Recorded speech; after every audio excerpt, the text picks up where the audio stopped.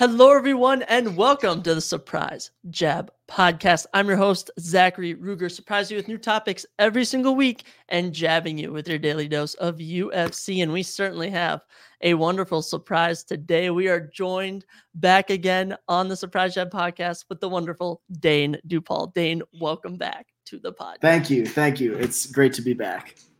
Glad to have you. I mean, it's been over a month. I think we last met early September. So, I mean, lots changed in the sports world and the world in general since that time. Very true.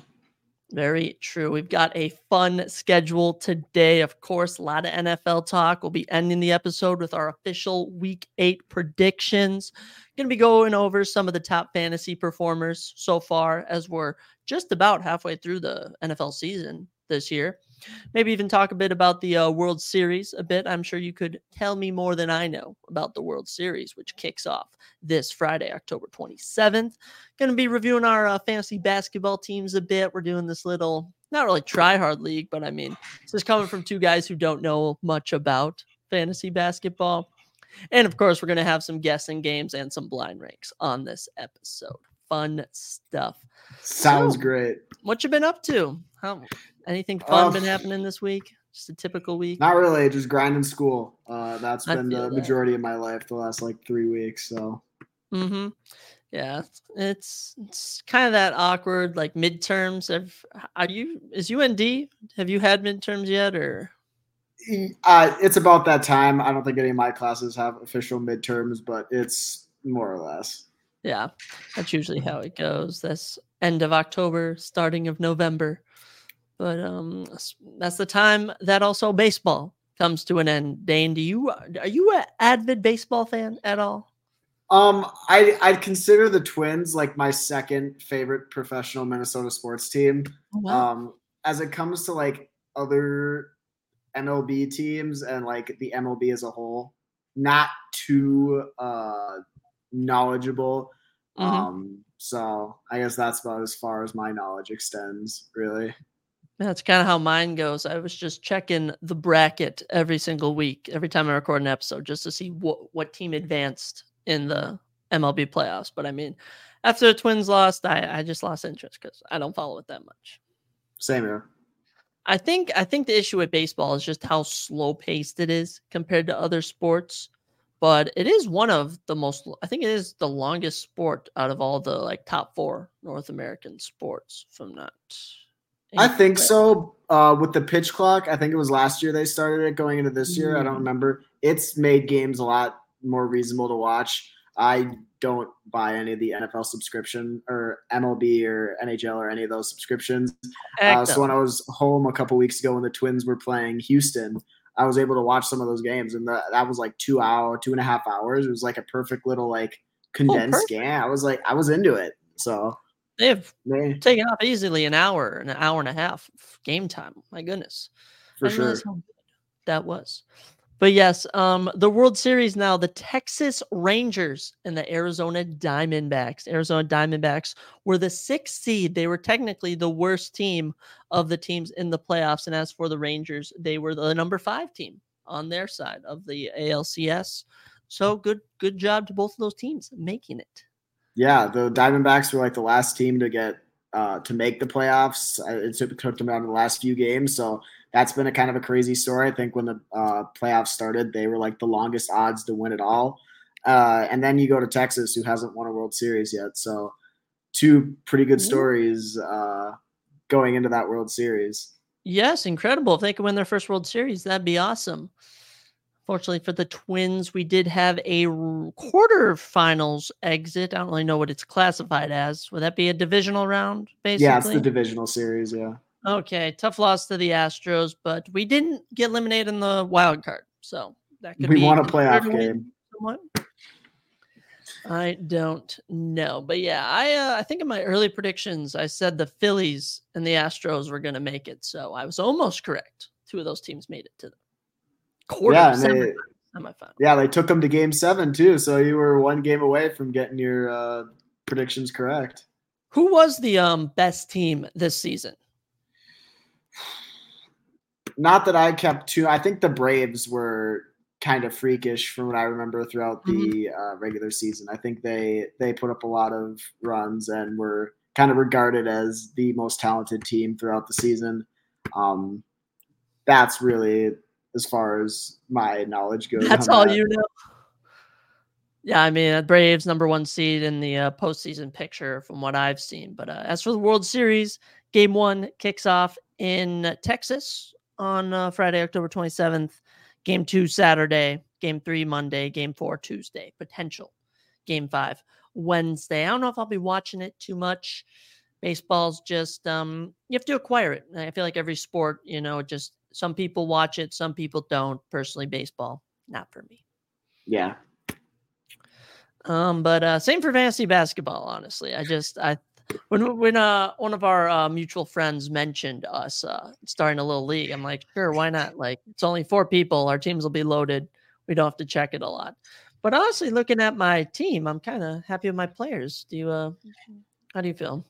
I mean, because let's say it's a 4-person league, so you're gonna have like a roster full of superstars. So true. I did kind of joke once we got to like whatever it was the final 2 picks. I'm like, I'm running out of names of people that I know because of all the people that we've been snagging. But I don't know. I feel like we were doing a hot start, and then for some reason we had to do a quick restart today, and all our progress was at the moment we were informed our teams had to be reset. And I don't know. I looked this morning, and I had 90 points put up between Booker and Durant, and I was fine. And then I go over to your score, and you watch Jokic put up 100 points. So I was like, don't take those points away from me. I want 100 points. Exactly. So I'm still figuring out how it all works. I sent messages to the group chat. It's like, why is a 3-pointer only 2 points? Then he, for some reason, said it was 5, and I don't know how it works. I will say in NBA news, I mean, on my fantasy team in this little 4-man all-star league, I do have James Harden, but I actually saw today that James Harden is not traveling with the 76ers to Milwaukee to play. He's going to wait for them to come back. I don't even know how this guy has a contract. Like, I've never seen such a sassy player like James Harden. Yeah, I mean, I guess James has always been kind of that I don't want to say controversial, but he's always been kind of the poster boy of not showing up for the season ready. That notorious whatever picture like 5 years ago. Oh yeah, when he looked super bloated, we'll say. Yeah. he was looking large. Yeah, so I guess I don't know. He's one of the superstars, and he has been for like the last decade. I'm sure he can kind of just do what he wants and roll with it. Pretty much. I heard the Clippers were actually pursuing him, but decided to back off because they want to focus more on starting the season good than just acquiring James Harden. Plus, they have Russell Westbrook. Maybe he'll make a little career revival in LA. Maybe. In the Clippers side of LA, Lakers side of LA, that did not go well at all. Also on my team, I mean, I have Zach LaVine, DeMar DeRozan, Bulls looking to do good this year. Is Lonzo Ball like officially done with basketball because of injuries? I mean, I just don't hear anything about him anymore. Yeah, I guess I'm not even sure. All the Ball kids kind of have fallen off the face of the earth. Even with the third one that came to the league, who took Rookie of the Year from Ant, he's kind of he's kind of even fallen off a cliff. So I don't know, man. They were a flash in the pan for like 4 years. NBA season kicking off. I kicked off yesterday, actually. Continues rolling today. I mean, it's just kind of tough when you have 82 games, like you cannot even judge anything from the first game. And I mean, we're going to get to the Vikings later on this episode, and we were 0-3, and now we've gone on a little 3-1 run here. Okay. And I'm actually feeling much better about the team, no matter what any hater will tell you. I agree. And again, we'll get deeper into it when we bring it up later, but it was that Bears game right before the Bears game is when I was going to be the catalyst of what I want to do, if I want to like blow it up or cheer for the team to win. So we'll talk about it more later, but that Bears win was probably the biggest one for me in like cheering for the team. Very big one there. Minnesota Timberwolves are in action with the Raptors as we're recording in the second quarter. I mean, we got Mike Conley, Kyle Anderson, Rudy Gobert, Troy Brown Jr. and Naz Reid are currently on the court. Don't really know if is Karl-Anthony Towns healthy? I mean, I think so. From what I've heard, I think he had something in preseason, but Finch was like, "Oh, he's fine. He'll be there for week 1." So yeah, I mean, just the Timberwolves, they don't have the deepest roster. I mean, you hear names like Troy Brown Jr., Kyle Anderson. I mean, even Mike Conley is past his prime. But I don't know. I give hope for the Timberwolves as of right now. But I mean, it's too early to tell, and not being NBA fans per se as I used to be. But it's I think coming into the season, they were actually like the second best odds in the West to win it all. Their over under is like 44.5 games to win. So there's a lot of hype behind them, as you will say. It's kind of like the Detroit Lions. We've been a lot of nothing for a few years. I actually just recently saw something. It was like 3 years ago. We had 15 wins, which is pretty far cry. It's a far cry from where we are now, thinking that we're going to get 44.5. So I don't know. It's been exciting to watch them. I've kind of been a little bandwagon since they've been good. So a perfect point there. It was not but 2 seasons ago. Lions went 2-15 or something, 2-14, 1 and something. And like you said, Timberwolves, I mean, we're slowly improving. I think we made the playing game last season. If you have any recollection of that? Yeah, we won. I think in the play-in tournament, we lost the first game, but then we won the second one. So that ended up us playing the Denver Nuggets, did we play the Nuggets or did we play the Grizzlies? I can't remember. No, that was the whole like hang the banner for the Timberwolves is, the champions gave us their toughest series. And it was like, okay, good for us. We won one game. Yep, that makes sense. Oh man, Nikola Jokic, that guy is he's personally one of my favorite players because he talks about like, I don't even want to be here. I just want to be on a farm with my horses and my kids. Now I'm like, this is the type of guy I want making millions of dollars a year. A humble man. Yeah. Like him. He's kind of just a funny dude. He's like, he looks like the most unathletic like player on the court. And meanwhile, he's getting like 30 points, 15 rebounds, and 12 assists. It's like, oh, okay, just go do your thing, buddy. I mean, it's absolutely crazy. I remember playing NBA 2K16 and Nikola Jokic was your average center, nothing special. We fast forward, now that's been almost 6 years or something, 7 years, and where he's one of the greatest centers of all time. He's up there, top 10 maybe. Yeah, the notorious picture, especially when they were winning the finals, is that he was drafted during like a KFC ad or something during the NBA draft. And so it's like, yeah, this is your MVP who was drafted during the KFC ad, guys. Hey, he's that good. Any other points for fantasy NBA season before it begins? I guess not really as much of I did just look how Anthony Towns is playing. He's got 10 points so far, so good for us. But I think this is the year that Anthony Edwards, if he hasn't already, become the guy in Minnesota over Cat. This is the year he takes control and starts to will us to wins as opposed to Cat trying to do that. That is what I'd think from my limited NBA knowledge. And even the rookie we drafted, off the top of my head, I forgot his name, but people are thinking that he's going to be something too. So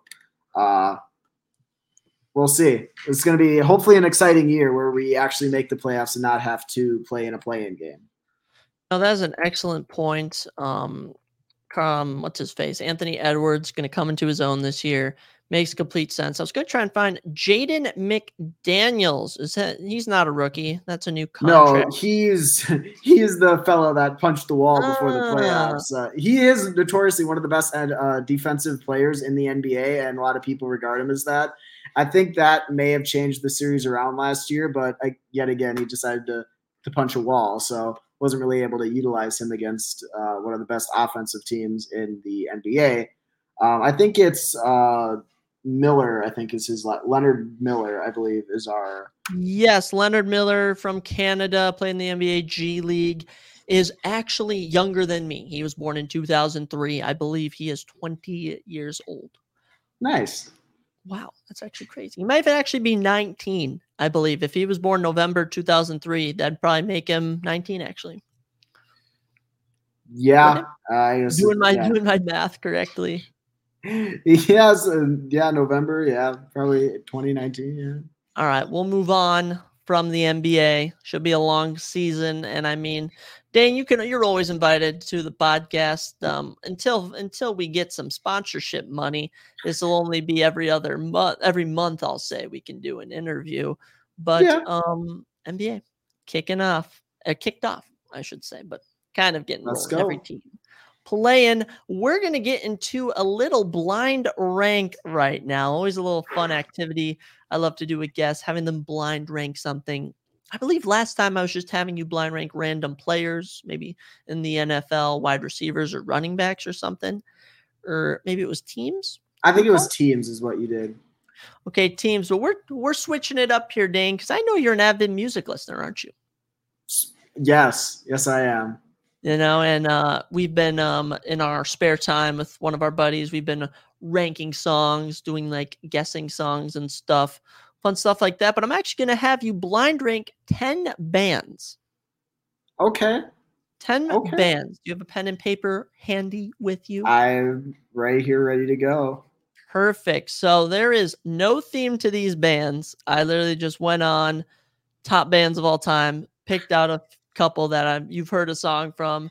Some could land low, some could land high, but we're just going to give it to you in a random order, and you're going to blind rank them. How's that sound? Good. And for preference, we're doing like my opinion on them, not like overall like what they should be ranked. Like if the Beatles aren't really my thing, but obviously they should be like number one. Are we just doing my preference? Heck no, we always do personal preference here. Okay, cool. We do. Not, I don't want to get flamed like the by mainstream opinions of people. We like those controversial takes. As much as I'll bring this back to one of our buddies who says that Brock Purdy is a bottom 5 QB. I mean, I understand the hate, but I do feel that's a controversial opinion, being bottom 5. A little bit. I mean, he's got some goofy tanks regardless. But I mean, Purdy, he's lost 2 games that he's started and finished. So in the NFL, regardless of if you've got system quarterback or you're throwing it to some of the best players, good quarterbacks don't make those mistakes. And you gotta give him his props. Is he top 10? Probably not, but he's done enough to put that team in positions to win more times than not. Completely agree. We're going to be going all over NFL later on in the episode. Let's kick off this little top 10 bands blind rank with a rock band, bit of an old school rock and roll. We got the Eagles. Oh. See, I like a lot of the more solo stuff each band did afterwards than the Eagles themselves, but they've got a few bangers. Life in the Fast Lane, Hotel California. The iconic ones. Yeah, I'd probably give them. We'll go 6. That is 6? What we'll give the Eagles. Good spot for the Eagles. I have a very odd memory. I remember I was in the car with my dad, and he had an Eagles CD back when everyone used to listen to CDs and plug them in. And I said, "Oh, can we listen to this?" And he said, "No, this music's not for you." And I was like 7 years old. And I always thought about that because I listened to all sorts of other rock music and it was fine. So I don't know what it was about that Eagles CD that something happened. One of those random memories. You ever just get random memories of something that happened? I do. There's definitely, I get flashbacks of kind of the same thing, sitting in the back of the truck with your dad and we'll be, you want to go in Menards or you want to sit in the car? And you're like, oh, I just want to sit in the car because you don't want to walk around Menards on like a Saturday afternoon. And then Dragula starts playing on the car speaker. And you're just like, yep, that happens all the time. I just found out about Dragula by Rob Zombie, by the way. I'd always heard it. I'd always seen the name Dragula by Rob Zombie, but I actually listened to it. And that is such a good gym song for anyone who likes it's a banger. Hard rock. It's a banger. Super good. Continuing this trend, we're going to hit you with a little Pink Floyd on the blind rank list. Not really a big Pink Floyd guy. Never really listened to any of their stuff. I know the whole like conspiracy about the Dark Side of the Moon and Wizard of Oz kind of like matching up and doing all that weird stuff like that. I'm gonna just put them at 10 just for like lack of me really knowing their stuff. So No, I'll say the only song that comes to my top of my head is Another Brick in the Wall. That's by Pink Floyd, right? Yeah, that's a Okay, good one. I don't know much about Pink Floyd, but when I'm doing these lists, there's no point in giving you 10 bands you absolutely love. I got to throw in some other ones so we can see. I feel you. Have you heard about the conspiracy around that, actually? No, do tell. I think it's like a music video, and it's about like kids getting like grinded up at like a meat factory or something. That is super weird to say out loud, but if we ever get to a point where we could pull up things like they do on the Joe Rogan podcast, this would be a time to pull up that music video because it's super odd, and I've literally seen conspiracies about it, and even just like the lyrics of it and stuff. Very odd. Yeah, I guess I haven't really heard of that. And yeah, if we get to a point pulling it up, we can do some reactions of Pink Floyd music videos. It's the TikToks, man. You see one TikTok about conspiracy, and you're like, "Oh my gosh, is this real? How did I not know about this?" I feel you. All right, moving on. We have Hinder. Hinder's got some bangers. Lips of an Angel, all time. I'm going to put them right above the Eagles at 5. They've got some absolute rippers of some songs. Better Than Me, another banger. Bliss. They got some bangers. One of the hidden early 2000s rock bands, I'd say. Not if you. I've asked some people like, "Oh, have you listened to Hinder before?" They go, "What's a Hinder?" And then, but I also have people who don't know what Daughtry is, and for someone who listens to Daughtry, I'm like, yeah, I feel like there's a whole genre, and that they kind of fit into that like early 2000s where like every rock band sounded the exact same. There's like Default, Hinder, Creed, Daughtry. They're all kind of like the same genre, and it just, yeah. It's a good time. There's a time and a place. I guess we've talked before. Like when you listen to music, you have to be in a certain mood for that type of music. Very much so. For sure. All right. For sure. Trucking along, we have Led Zeppelin. Led's got some bangers. I deeply respect the Immigrant song that plays at every Vikings game, more or less. Oh my goodness. They've got some absolute bangers. I'm going to throw them right at 4 because, yeah. Love it. Big fan. And I mean, I always love that you can't play Stairway to Heaven in a guitar store. I mean, that's got to be one of my favorite gags. The Forbidden Rift. I love it. I love it. All right. Going along, we're going to give you Coldplay. Coldplay's a little down the list. Viva La Vida, obviously, banger. Beyond that, a lot of their stuff is just okay. Paradise, that came out, like a decade ago now, probably. Another pretty good song. But I'd probably put them around 9 is where I'd put Coldplay. Man, I actually completely agree. And I'll say one of the funniest things is this is actually my personal opinion. The Super Bowl 50 halftime show with them, I was not rocking with at all. I thought it was so lame. That's actually tarnished my opinion of that band personally. Yeah, I mean, that's just one of those things. I feel like the Super Bowl halftime show is almost always like a decade late on their artists. Like this year, it's Usher. He would have been good like a decade ago. It was J-Lo like 3 years ago. It was like, these things would have been like good a decade ago. Like every few years they hit. And it was like, yeah, that's the Eminem one with all those guys. That one was a hit. The Weeknd was a hit. But they just have some that are like, I know for a fact that if the Chiefs make the Super Bowl and they still have Taylor and Travis together, she will be performing at the Super Bowl. It's ridiculous at this point. Yeah, that's kind of the conspiracy theory that people have been saying is because Taylor's already said no because you don't get paid for the Super Bowl halftime show and she wants to get paid, and that's the conspiracy. Is the NFL is trying to like nudge her into like, come on, perform at the halftime show, so date one of our stars. That's one of the conspiracies, and I find it kind of funny. Ridiculous. It's all a big joke to me. Going along, we're gonna give you Maroon 5. Ooh. Maroon 5. We talked about it. I think it was last night. I was a big Maroon 5 kid growing up. Went to the concert when they were in the cities for their 5 album with my mom. So big Maroon 5 guy. I got to throw him at number 3. They've kind of fallen off in the last few years, but like early 2010s Maroon 5, they had some undisputed bangers. I mean, honestly, at some point we could rank top 10 Maroon 5 songs. They just have so many. It's very good band. Agreed. And honestly, I got put onto Maroon 5 from The Voice, actually. That came out like 2011, 2010. I remember it came out right after a Super Bowl. It might have been that Packers Steelers Super Bowl. And I was like, you know what, Adam Levine, I like this guy. Maroon 5, good band. Yeah, that was probably about the height of my Maroon 5 likes. It was like, oh, Adam Levine on TV, gotta watch the show. Yeah. And so like for the first couple, I mean not seasons, but like probably definitely the first one was like, watch The Voice. It was a new show, it's kind of interesting, and it's still on now, which is kind of crazy, but insane. I mean, I'm be honest, like I liked that my favorite cast was, I mean, the original Blake Shelton, Adam Levine, CeeLo Green, Christina Aguilera. And then, that show will never go away because they can always just find music artists for it. Very true.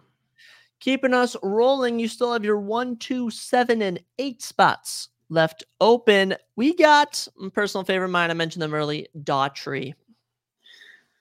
Daughtry has some good songs. They have like 2 or 3 really good songs. The album, or at least for me, it kind of runs a little dry. I'll throw them at 7. I think they deserve 7. They've got some bangers, but yeah, not. And as a Daughtry fan, it's when you have your 2 and your 7 open, it just feels too high to put Daughtry. Like putting Daughtry over Maroon 5 and Led Zeppelin. Like, I'll be honest, maybe if we check at the time those bands were at their peak, they might have been more popular. But looking back now, more people are probably going to know a Maroon 5 or Led Zeppelin song. Oh, yeah, 100%. All right, 3 bands left. We're going to hit you with Nickelback. Ooh. Oh, I don't know what you got left because I really want to pull the trigger. Screw it. We're gonna throw them at number 1. Nickelback number 1 is, I love it. So good. That is the definition of sitting in the back of Dad's truck and listening to Dad rock. Even going to the UND games here, we have every Saturday night they do the Nickelback version of Saturday Night's All Right for Fighting. It is. Listen to that. That sounds good. They got great. Burn It to the Ground is always a play. It's whew. And I mean, I keep discovering songs by them. And by the way, the most overhated band for no reason. Maybe it's because Chad Kroger's a bit weird, but don't let that tarnish the band's reputation. Yeah, I think they kind of played into it, and they've kind of like grown to accept that. And most people have grown to like Nickelback again. I think they've gone through their up, down, and now they're kind of on their back up of stardom. Very much so. Dane, you have your number 2 and number 8 spots left. I have 2 bands left for you. I personally have a spot for them on if I were to do a list, I know where one band would go and I know where another would go, but I'm going to test you here. Next band, Queen. Ooh. God, this is gonna really suck if you have like a band that I really like as this last one. But I'm gonna throw them at 2. Love Queen. Okay.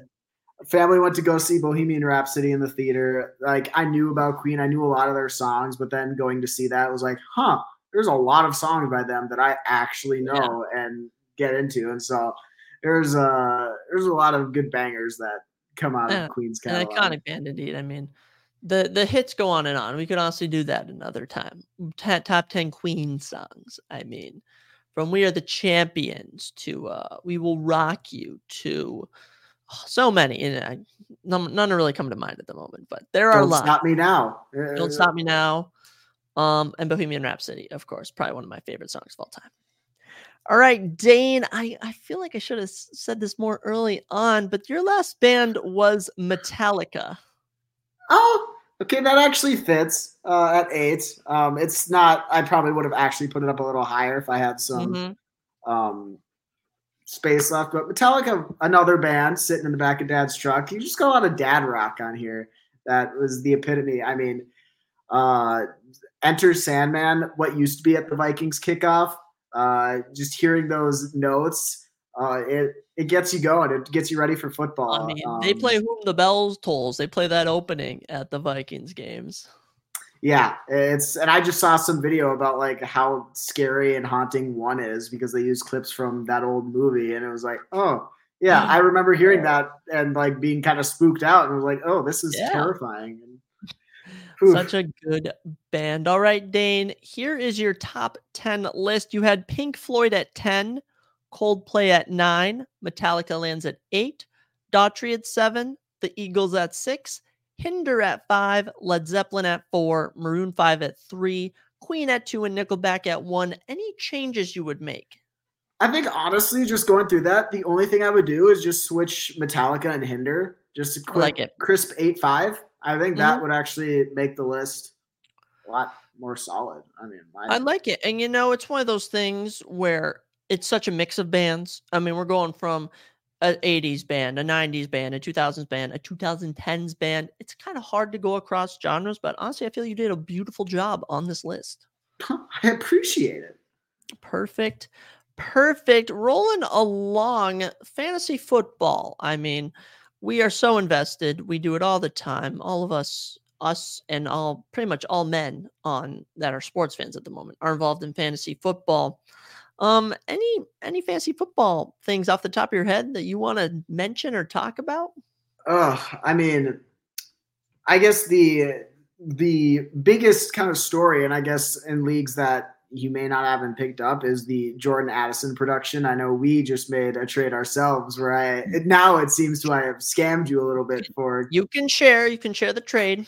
I gave you Calvin Ridley for Jordan Addison, and there was some controversy with one of our mutual friends, like, Dane, what are you doing? Why are you giving him the better player? And then he proceeds to put up 6 points, and Addison had just an incredible breakout game against the 49ers last Monday night, put up 30, and I can't complain very much. The only thing, I guess, fantasy football-wise for him is the implications when Justin Jefferson gets back in 3 weeks. How his carries are definitely going to drop because it's Justin Jefferson that he'll be playing opposite of. But I don't know. I think he's probably the biggest pickup right now if he's still available. Oh, yeah. Calvin Ridley, he put up 1.5 points in ESPN PPR leagues last Thursday, which I would have been more sad about if I had lost my fantasy matchup in that league, but I won, you won. So we'll see how the trade works out, but it just seems fitting that the week that I trade away a player for another player, he puts up 30 and I get 1. But I think it's because it's Jordan Addison, a Vikings player. I could care less. Like, I will put the Vikings ahead of my fantasy football needs because I'm such a fan of them. Yeah, for sure. So I did a little research before this, and this is all from ESPN, by the way, their fantasy football rankings. I kind of use them as the staple of sorts, one of the most popular ones. And I went through for every position and put together the top 5 fantasy performers so far for this season. And I figured I would go through them real quick, and we just kind of look at some of the surprises and some that are not as surprising. So, Dane, do you want to start with QBs, running backs, wide receivers, or tight ends? Yeah, let's just start with the captains of the offense. Let's go for quarterbacks. So currently at number 5 in fantasy football production is Tua Tagovailoa, who's averaging 18.8 fantasy points per game and has put up 131.48 on the season. Not much of a shocker there. Tua was supposed to do good, and he is doing good. Yeah, I think he probably would have been higher up that list if they didn't get kind of killed by the Eagles on Sunday night. They kind of got shut out a little bit, but Tua's been off and on that number 1, number 2, number 3 quarterback through most of the season. So seeing how much that game against Sunday night kind of pushed him down a little bit is a little surprising. Yeah, and it'll be interesting to see how the Dolphins do the rest of the season because they've looked phenomenal against every team except the Bills and the Eagles, who are two of the better teams when they're playing good, we should say. Because we'll probably mention the Bills in our Week 8 predictions, but the Bills are certainly I think was it you who told me they play to the level of their competition or something? Possibly. It could have possibly been, yeah. Super interesting. Number 4 in the QB rankings this season, we have Lamar Jackson averaging 21 points a game, 146.7 on the season. And I know for a fact that his last game is what has brought his average up. His 33-point performance against the Lions. Yeah. Lamar is, through other than his MVP season, he's really been one of the most inconsistent quarterbacks, I think, in the NFL. It'd be 1 week, like last week, where he's like, oh my God, I can see why he was an MVP, to weeks like they played against the Steelers, where it's like, how is this dude a starting quarterback in the NFL? So definitely that last week helped him a lot. He played freakish against Detroit. I watched some of that game because that was the local game on when the Vikings were playing, and it was pretty impressive to watch.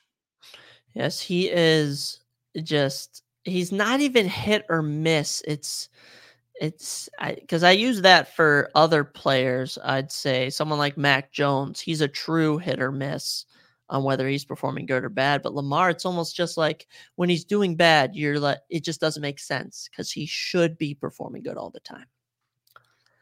Number 3 actually is Patrick Mahomes, 150.08 on the year for fantasy points put up, averaging 21.4. Do you think he should be at the 1 or 2 spot? He hasn't really had, other than last week where he put up a bunch of points against the Chargers, he really hasn't had a breakout game. This is the first year ever in one of my leagues I was able to snag him at quarterback, so I actually have him. And it's been like low to mid 20s up until last week where he put up like 33. So I don't knock him for being at 3. He's just been kind of constant in the 20s, and yeah. His team's getting it done. He's performing well. What more can you ask for as a Chiefs fan? Number 2 in the QB rankings, Jalen Hurts, 152.24 points put up, averaging 21.7. A lot of these points are coming from those goal line punch-ins. My goodness.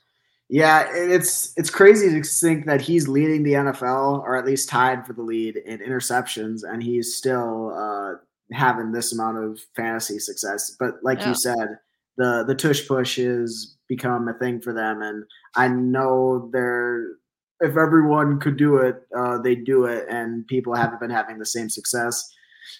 I don't know. It's kind of annoying every time you go and see it, but what are you gonna do? No one can stop it. No, and it's good. It's good play calling. It's good strategy. Jalen Hurts performing up to what he should be performing. And the number 1 QB in fantasy heading into week 8 of the NFL season is Josh Allen, 156.44 put up on the year, averaging 22.3. He is averaging more points than a lot of the top running backs and wide receivers in the league. I mean, Josh Allen is performing well this year. Yeah, he out of the side of the Vikings. He's, I think, my favorite player. I got jerseys of him. I love Josh Allen. This is probably the first year in a while that I haven't had him in a fantasy football league. So a little disappointed about that. I made a joke like week 2 to my buddies of like, hey, who wants Mahomes for Josh? I've kind of missed watching him play football and rooting for him. So I like Josh, and good for him. Yeah, he's mobile. He's got an arm, and for some reason, the Bills still find themselves 4-3. It's quite perplexing, being how good Josh Allen's been doing. Yeah, I think they're just really inconsistent, and that defense has sustained a lot of pretty bad injuries. Matt Milano getting hurt, Tre'Davious White, their whole team's getting hurt, so that doesn't help. Yeah, but no real surprises there in the top 5 at all for me. Nope. No. I was just wondering. I wonder where. The last few weeks haven't really helped him, but Kirk Cousins was up there for a while, fantasy wise. Kirk Cousins, he put up an impressive resume this past Monday, 21 fantasy points. And just because I'm quick with my fingers, he's actually the number 6 QB in the league for fantasy. And I find that crazy because I ranked him at 6 in our QB rankings the other day we did. So yeah, Kirk's been on fire this year. Mobile. Let's do that. Josh Allen, Jalen Hurts, Patrick Mahomes, Lamar Jackson, they're all mobile QBs. They can scramble. Kirk is not known for being mobile. He's a passing QB. Yeah, he's been lights out. There's that 49ers game was probably the best game he's played as a Viking. The way he was able to step into the pocket, Yes. deliver throws, and everyone could say, "Yeah, you beat a dinged up 49ers team. We didn't have our best player on offense, and we still scorched the number one defense, at least one of the number one defenses in the NFL, mostly because of Kirk Cousins. There's something really cool about one of the things I like about Kevin O'Connell is his little post game things they do after they win. Yeah. And he gave that one of the last game balls he gave out was to Kirk Cousins.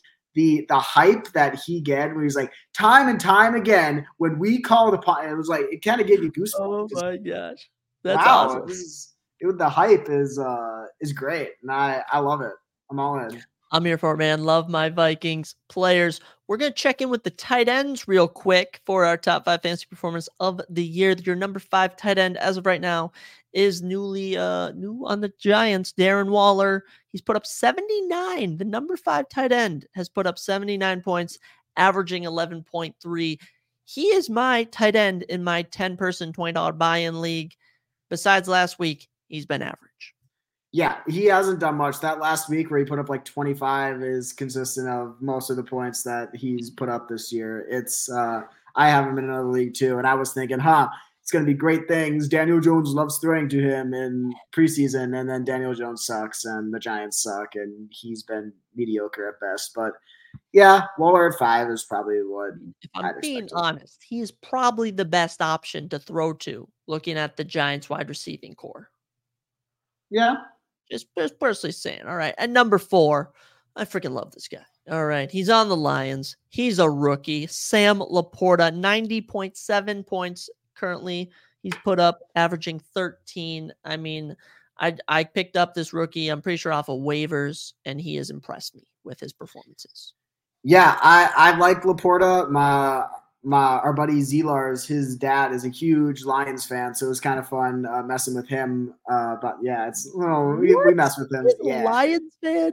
Yeah, we actually just talked about it this last weekend. His brother was a diehard Vikings fan, so he's like, "Screw it, I'm going to cheer for the opposite team." Oh, okay. He's been a Lions fan his entire life, and and Vegas, our parents go out there, and I was like, throw $20 on Laporta to win Rookie of the Year. How often does a rookie win or a tight end win Rookie of the Year? Yes. Not very often, but he's been playing really well. He's one of like the premier people they talk about when you cover a Lions game, and with a team so much hype, that's kind of a good thing. So I like Laporta a lot.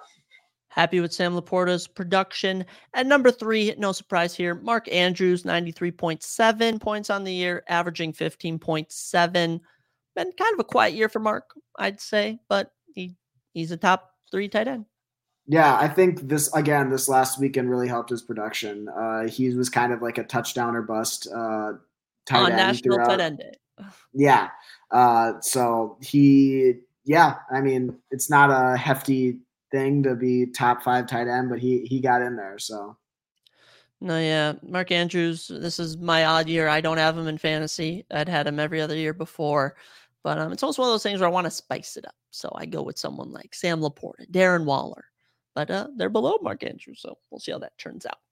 At number 2, oh my gosh, I'm so happy when I see a Vikings player in the top 5. All right, TJ Hawkinson, 96 points on the year, averaging 13.7.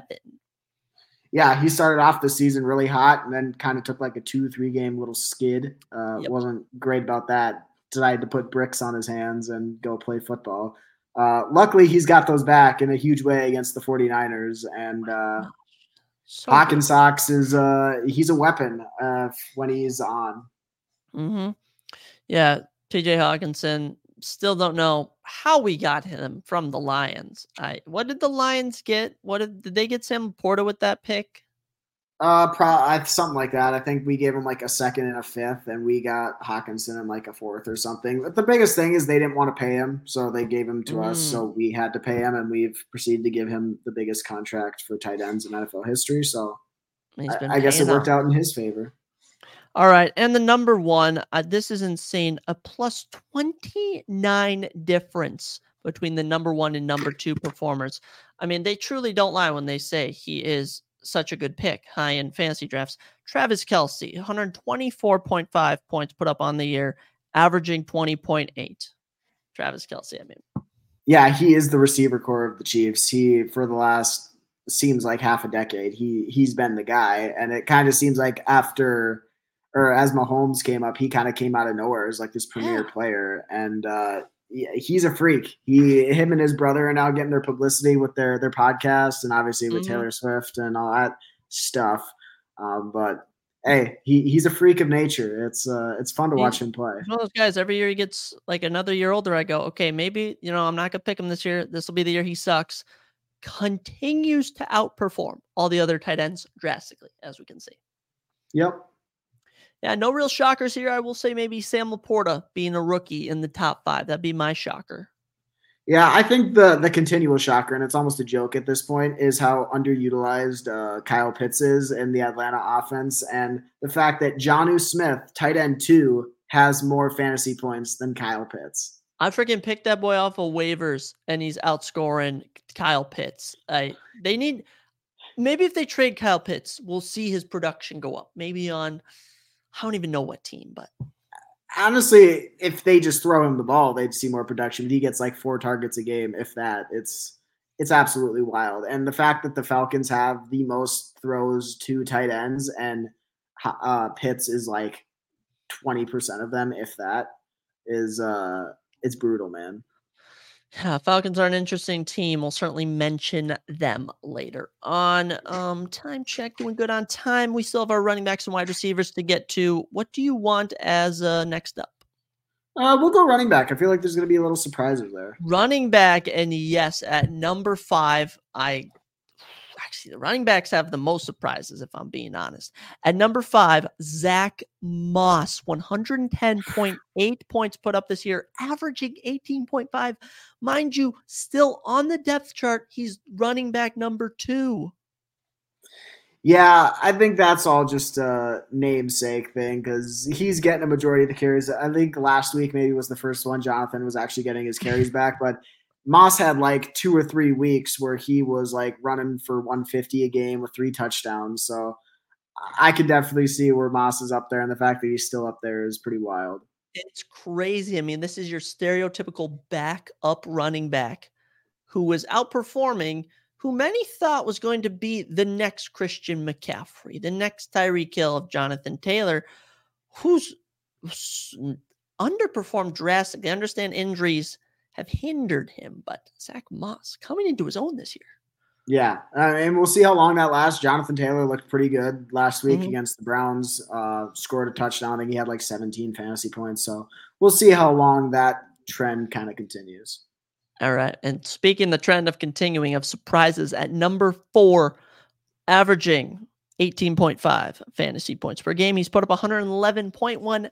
Rams running back Kyren Williams. He's a rookie, right? I don't know if he's a rookie, but he's might have been his second year. I think he was on the team last year, but Cam Akers and Darrell Henderson kind of overshadowed him. And now since they got rid of Darrell Henderson and now I guess brought him back and traded Cam Akers to us, it's kind of been his show for the beginning half of the season. Cam Akers and Sean McVay must have had some butting heads, even though end of last year, Cam Akers went on like a 4-game tear of like putting up 25 fantasy points a game. And then the beginning of this year, he just sat on the bench. And I don't know what their issue was, but he seems happy here. So good for Kyren Williams, though, being the guy. He looks pretty good. Yeah, and he didn't even play last week and still keeps his number 4 spot in the fantasy football rankings. I mean, and it's unfortunate the Rams aren't winning games. You know, they're at 500 right now, if I'm correct. I will get to that later. They might be 3-4 or 3-3, but nonetheless, Kyren Williams, congrats. At number 3, I would honestly say I would have expected him a spot or 2 lower. We have Travis Etienne, 138 points put up this year, averaging 19.7. Yeah, he's gone on like a little 3-game tear, putting up 2 touchdowns a game. The only weird thing is he's not getting like much other than that. I think this last, the 2 games in London, he had like a freak game. I think it was like 120 and 2 touchdowns. Well, this last week on Thursday Night Football, it was like 56 yards and 2 touchdowns. So for a guy putting up 2 touchdowns and having under 20 points was kind of a little funny to see, but he's playing good, and that Jags team is looking pretty good. They're not world beaters, but they're definitely one of the top probably top third team in the AFC. No, they're so good, and it's honestly crazy that you could have had Travis Etienne, Kyrie Williams, and Zach Moss as your running backs and your flex, and you probably could have picked up Kyrie and Zach Moss off of waivers or late round pickup, but Travis Etienne performing as he should be. At number 2, a huge surprise. No one can say they saw this coming. Everyone can say this guy was quick. He was good. But at number 2, Raheem Mostert, 145.5 points put up this year, averaging 20.8 points a game. Had an off game last week, but besides that, insane production. Yeah, I definitely think that 70-point game against Denver has bolstered all their stats. I mean, I was talking to a buddy, and he was talking about Denver's defense and how they've allowed the most points. It was like, yeah, well, they had one game where they allowed more points than some teams have allowed all season. Sure. So do with that as you will. But Mustard's been pretty good.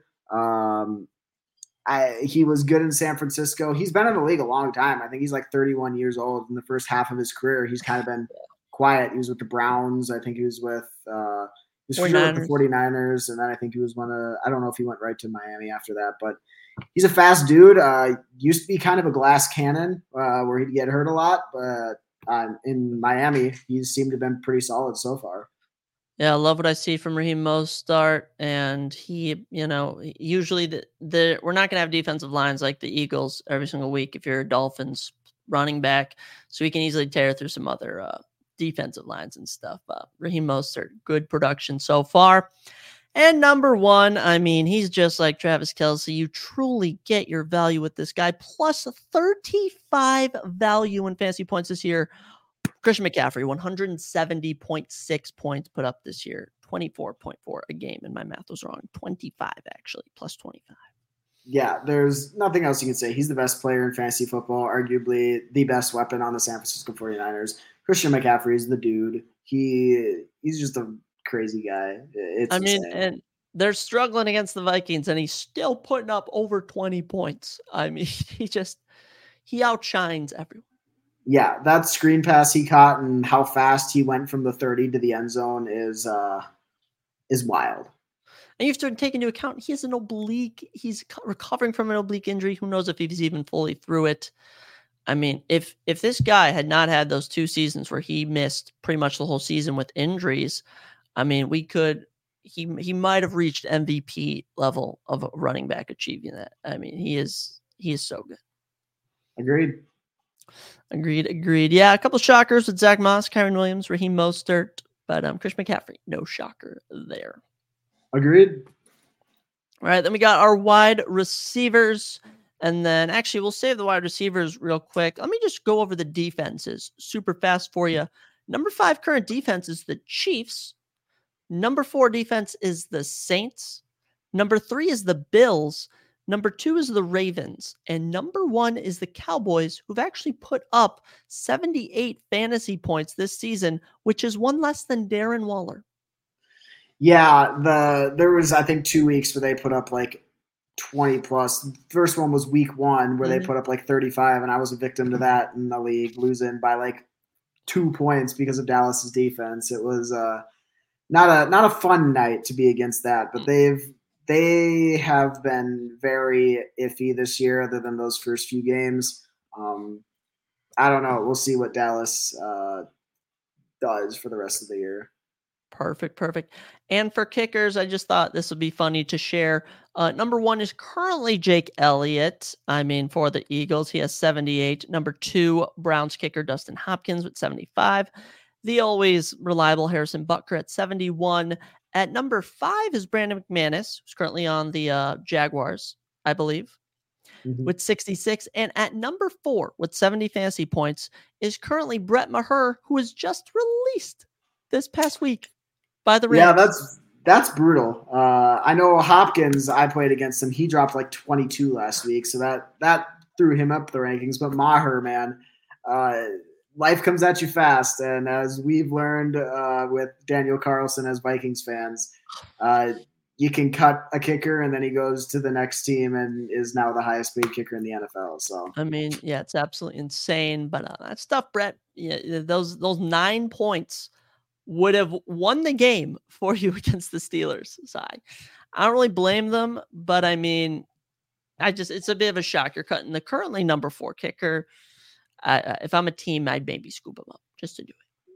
Probably. All right, let's cap it off with our wide receivers. At number 5, we got Keenan Allen, 133.96 on the season, averaging 22.3. He did miss a game with an injury. Yeah, the Vikings game definitely propelled that up, where he broke the franchise record in receiving yards and catches, and it was wild. He's like the ageless wonder. He's been around for so long, and he's still producing at that level. So, but this was the crazy thing to say is he's caught touchdowns from Phillip Rivers and Justin Herbert. Yeah, that's crazy. It is wild. But yeah, Keenan Allen does his thing when he's healthy. At number 4, one of the craziest breakouts of this year, Puka Nacua, 148.6 points, averaging 20.1 points a game. Yeah, that's another person when we were talking about Jordan Addison and production. People were wondering how he'd fit in with Cooper Kupp coming back, obviously being a target monger as he is. First 2 weeks, it was pretty more Cooper Kupp. He was back to his old role, but then last week against the Steelers, Cooper was stuck to like 7 points, and Puka had quite a few catches. I think he had maybe a touchdown there. I don't remember, but he made some pretty nice plays against the Steelers that last week. So I definitely think he's still going to be getting some targets. I mean, he's just unreal. And the Rams really have to utilize that wide receiver core. I mean, Tutu Atwell is a good wide receiver. And I mean, he's number 3 on the team. So, but Puka Nacua, one of the breakout players. At number 3, someone who started rough, but has slowly just turned up the heat. A.J. Brown, 150.9 fantasy points, 21.6 a week he's averaging.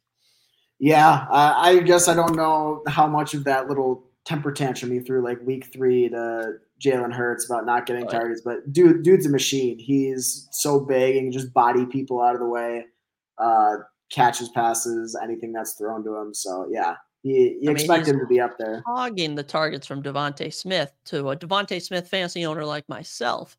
It's very sad, but I don't know. I feel like I play A.J. Brown. I'm in 4 different fantasy leagues, and I feel like every week I'm playing A.J. Brown. And he's been doing good. But yeah, it'd be like that some days. All right, at number 2, we got Stephon Diggs, former Viking, 156.8 points on the year, 22.4 a week. He's averaging. No surprise. Yeah. Diggsy was a little drama queen when he was here, but he's turned out to be a funny guy. And the thing he tweeted like 2 days ago, he's like, "Oh, I actually feel bad when I ruin your guys' parlays or your fantasy football stuff." It was just such a funny thing to say. And he's like, "Well, but I'm not trying to do it. Trust me. I'm going to try my hardest." And it was like, "Oh, that's just a funny thing to say." And him and Josh Allen's little bromance has kind of blossomed. And I don't know. I like Diggsy. So consistent through Bills' losses, through Bills' wins. He continues to produce. But we'll see if they can produce a playoff win this year. Let's see. This Bills team, they really need to get it stepped up when they hit the playoffs. Agreed. The last few years, they've won 1 game and then lost in either the divisional or the championship game. So hopefully that changes. Yeah, and I do say I do feel bad for I feel bad for the Bills with Josh Allen, who's notoriously he's supposed to be moving on the playoffs. Joe Burrow is supposed to be leading his teams. Lamar Jackson is supposed to be leading the Ravens, and Patrick Mahomes. Like as long as Patrick Mahomes is around, you're gonna struggle. And it's not even Patrick Mahomes; it's the Chiefs team. I mean, they are just so talented all around, and they just continue to amaze me. Agreed. The Chiefs are a machine. They just reload every single year, despite losing, it seems, different talents on every position. Unreal. I'll tell you what's unreal is, I thought that Christian McCaffrey was plus 25 over Raheem Mostert. I thought he was plus 35. He was only plus 25. But the number one wide receiver has a 30-point gap from Stephon Diggs. I mean, he's averaging 26.7 a week. He's put up 186.6 points per game. The best fantasy performer of the year, Tyreek Hill. I own him in one league. He's insane. I do too. Him and CMC are fantasy cheat codes. Him, Kelsey, and CMC single-handedly win you leagues. The amount of rack yards he gets after catch and the fact that no one can catch him. And just think how much more his points would be if he didn't drop that wide open, 30-yard touchdown last week against the Eagles, where it was right in his hand and he just dropped it. So he's a cheat code. He helps the Dolphins win, and he was definitely a reason why the Chiefs were so strong those last few years. Yeah, Tyreek Hill, he's just, the value you get from him is clearly unmatched. And it's pretty crazy looking back at all these top 5 performers that you technically could have had a team where Josh Allen, number 1 QB, was your QB. Let's say you took him in round 2 if he fell there. And you could have had either Christian McCaffrey or Tyreek Hill. So you could add number 1 QB, number 1 wide receiver. Maybe even you draft AJ Brown round 3. You could add the number 3 wide receiver on your team. It's just crazy looking at how loaded some teams could be, depending how you. Oh, for sure. But yeah, number 1 QB Josh Allen, number 1 Christian McCaffrey, number 1 Tyreek Hill for wide receiver, and number 1 Travis Kelce for tight end. All those guys doing their thing. Very, very interesting looking at this halfway point of the season. Agreed. And honestly, I'm feeling like we do a little guessing game, Dane. I'm feeling like we get things going with the guessing game. But before we do that, I'm actually going to hydrate real quick with Hoist, this lovely hydration drink, which I just discovered. So refreshing. It has IV level hydration, blue raspberry flavor. Hoist. Feel free to holler at your boy. And Dane, let's get a little thumbnail picture right here. Perfect. Catch us on the gram without a doubt. We'll tag Dane's socials below. But yes, we're going to do a little guessing game here, Dane. I always enjoy doing these. And I think last time I had you guess stadiums, which is always fun, guessing NFL stadiums. But, honestly, some people are nerds that game, but I feel like we're cool gamers, We don't make video games our life, all right, unlike some people. But I want to see, can you guess the top 10 most popular video games of all time? Possibly. Let's see. Possibly. Here. All righty. I mean, we got 10 here. All right, we got top 10 list. And I want you to just throw out some games which you think could be up here. And after you get one wrong, I could always just give you a little hint. I mean, I just have when it came out, who developed it, and how much they sold. And that's just copies. All right. I know for sure number 1 is Minecraft. Correct. Minecraft at number 1, 300 million plus in sales. That's copies, I should say. They have it listed as sales, but they've made over $1 billion in sales. Came out actually in November of 2011. It's insane. By Mojang. You got it. I feel like a lot of friend groups have that yearly 2-week span where they got to start up a world and play, and it's so calming. But it's just one of those games where you get to a point where you're like, all right, this could go on forever. It's just how it is. Agreed. I mean, it's got to be up there now, even though it's relatively new. Got to throw Fortnite up there. Fortnite is actually not up there, but you have to remember that it's free, so they're probably just checking copies sold. But I mean, if we had in-game transactions, it has to be number 1. I would assume. Sure. But I got this from IGN. It was actually October 16th. This article came out, so no Fortnite on here. But all right, then I guess, yeah, for sure. I guess the second one I'd go with is Skyrim.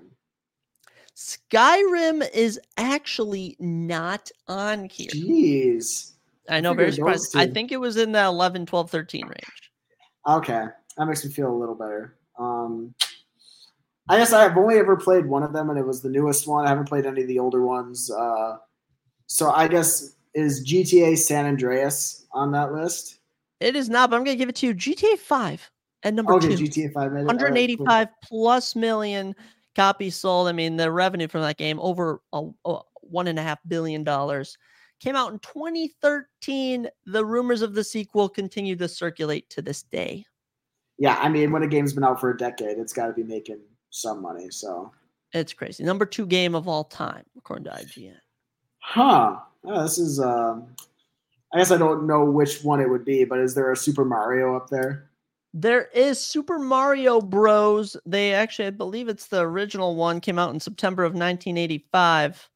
Sold over 63.92 million copies. But they've made so many adaptions of it. There's actually one more of adaptation of that game on this list. Huh. Well, then, that was 7, by the way, if I didn't mention. 7 on the list. I don't think it would be up there. Maybe it would be Super Mario Sunshine, the second adaptation. Not that game. Geez. Well, I guess we'll come back to that one eventually. I'm just trying to think of. Yeah, Mario's so popular. Everyone knows who Mario is. Oh, for sure. I wonder if one of the Call of Duties has gotten up there. Let's try Black Ops 2. Did Black Ops 2 make it on the list? Surprisingly not on this list. Any Call of Duty. Huh. I guess they have their... And here's the thing is, I was on Wikipedia too. No Call of Duty, no Skyrim. 2 very popular franchises. Yeah. Huh. Jeez. I think I'm going to start needing hints. I can't really... All right. We have another Rockstar game on here at 8. Oh, is it one of the Batmans? Arkham City? Nope. Nope. Yes. Not in that category. Came out in 2018. Oh, I'm gonna figure it out, or you're gonna say it, and it's gonna hit me with it. Oh. 2018. Number 8. Number 8. On the list. Maybe you haven't played this game actually. I might not have. Red Dead Redemption 2. Red Dead Redemption 2, number 8, sold 55 million copies as it enters its 5th year this week. Yeah, I mean, I never finished it. I made it to like the last mission and just never played it. 5th year as of tomorrow, actually. Wow. Nice. Now, it's one of my favorite games of all time. Super good story. It's super good, and Rockstar's just made a boatload off of it. Agreed. All right, Dane, let me see what else can I help you. The number 3 game is actually an EA game. Also played a lot on the phone. Oh, is it? It's not Plants vs. Zombies, is it? Not Plants vs. Zombies. Is one word. It's actually sold a lot more if you include phone sales, like downloads, but I found where it didn't say that, and it was at 100 million. Phone sales has it at 520 million plus. 500 EA game. Yeah, EA developed this back in 2006. Still kicking it.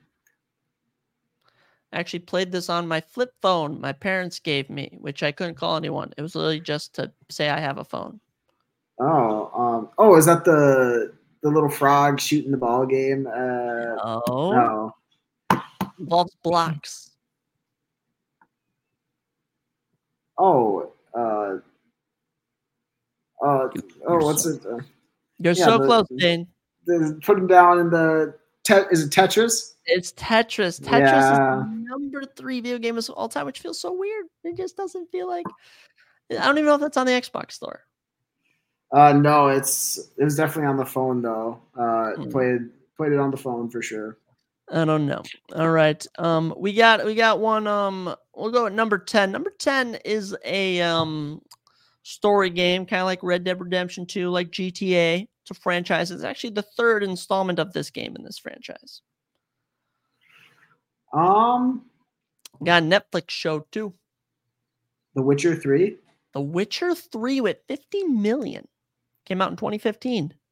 Yeah, that was free on the Xbox store like a year or two ago. Downloaded that. It was actually pretty fun. I enjoyed the game. Little fun going around fighting some monsters and such. So, yeah, and cool. Henry Cavill took over. I never watched the Netflix show, but I heard it was super popular. It is. It's pretty good. I'm a big fan of it. Very much so. Any other games coming to mind, Dane? You have 9, 6, 5, and 4 available. Is there a Far Cry on there? No Far Cry on there. Not even an Ubisoft game in the top 10, but if we go by franchises, I'm pretty sure Far Cry would be a top 10 franchise. I mean, they have bumped out a lot of games. Do you know if they're making a 7th Far Cry?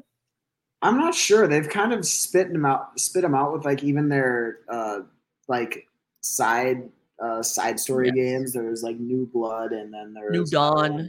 New Dawn, yeah. Those were fine. I guess I really don't know if they have a new one. Is there a Halo on there now that I think about it? No, not a Halo. And my only guess why is since it's not on PlayStation or stuff like that. Yeah. One of the most popular games of all time. That's one of the first. I remember I'd go over to my neighbor's house and we'd play. And I'd be like, oh my gosh, this is so cool. Yeah, it was definitely a going over the older cousins for any holiday. We'd all go sit in the basement and play Halo on the original Xbox. All right, number 4, Dane, is a console exclusive. Who would be the God of War? It's not a console a lot of people use nowadays. Huh. I have to think. That'd be Wii Sports. It is Wii Sports. 100 million. Nope, 82.9 million downloads. And I believe this came with consoles. Mm-hmm. So it almost makes me question if they counted that as purchases. Oh, I'm sure they did. We definitely, when we got our Wii, it definitely came with Wii Sports, and also came with little Star Wars lightsaber fighting games. So those were always fun on the Wii. Some of my friends down here, they have a Wii at their house. Sometimes for a party or at a party, we'll throw it on. I mean, who doesn't love a little Wii Sports? 100%. 100%. We got 3 spots, Dane. We got 5, 6, and 9. Any guesses? Is there a oh shoot, it just slipped my mind. Is there a Sonic game on there? I feel like there's got to be a Sonic game. There's no Sonic game on here. Huh. Didn't remember watching that show on like morning cartoons though. Sonic was always on. How about a Super Smash Brothers? Is Super Smash Brothers on there somewhere? No Super Smash Brothers on here. You were rattling off good guesses though. I'm throwing some BS in there. Super Smash Brothers, an all-timer. Right, the number 9 game was developed by Blizzard. Came out in 2016. Is that BioShock? Is BioShock on there? Not BioShock. It's not Overwatch, is it? It is Overwatch at number 9 with 50 million downloads. Came out in May of 2016. Not my cup of tea. Not mine either, really. I remember I used to play with a bunch of people, and they'd always play it, and I literally got it just so I wouldn't have to play alone, and I could just never get into it. It felt nerdy, and then that one song on TikTok came out, and that just made it cringy. The OG TikTok trend, yeah. Oh my gosh. And Overwatch it's an acquired taste. It's like Valorant. Sure. You know that game Valorant? I've never touched it, but I've seen clips of it, yeah. All right, we got our 6 and 5. For our number 6, Dane, think back to Super Mario Bros. Huh. Oh, Punch-Out? No. Well, I'm gonna kind of change. This is the game I was thinking of. Is there a Mortal Kombat on there? There's not a Mortal Kombat on here. Huh. Very popular franchise. I mean, I've heard the new game is super good. I think I played it with some people I know. Yeah, I'm trying to think now of what that Super Mario Galaxy isn't the sold game, is it? No. I think I need a I need a little hint on what that Mario game would be. Little hint is if you were playing this on Wii, an attachment would be very helpful. An attachment would be very helpful. It's one of the little sporty ones that. Is it not one of the sport ones? It kind of is a sport, honestly. It's the is it Mario Strikers or whatever it's called? It's not, Dane. All right, it's. Oh my gosh, you're on the verge of guessing it. Oh, is it the Olympic Games one? Mario Sonic? No. Damn, that one was fun. We played that one with the cousins. That Mario and Sonic at the Olympic Winter Games, dude, all timer. You know, whenever I was with my cousins, we always had an Xbox. My grandparents bought an Xbox for us just so they'd always have it at their house, and we always played Madden on there. So a lot of Madden, and you know, I'm kind of exposing myself here. I once told my cousins because like me and my parents would arrive like a day before like Christmas Eve. And then we'd see them all Christmas Eve. And I was like, oh, I can put up the most points in Madden over you all. And they're like, no, you can't. So I literally changed sides for a full game and put up over 300 points in Madden and said I won 300-0. And they believed me. They believed me. And they thought I was top dog. And I literally spent a full night doing that. I think about that. That's wild, dude. That's a waste of my time. That's what it was. Just like allowing myself to score over and over.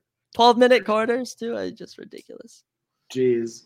I think for 5 and 6, I think you just got to tell me, man. I'm a little lost. Number 6, Mario Kart Racing Day. Kart. Oh, of course. There's actually Mario Kart 8 Deluxe Edition, which sold 62 million copies, and it came out in 2014.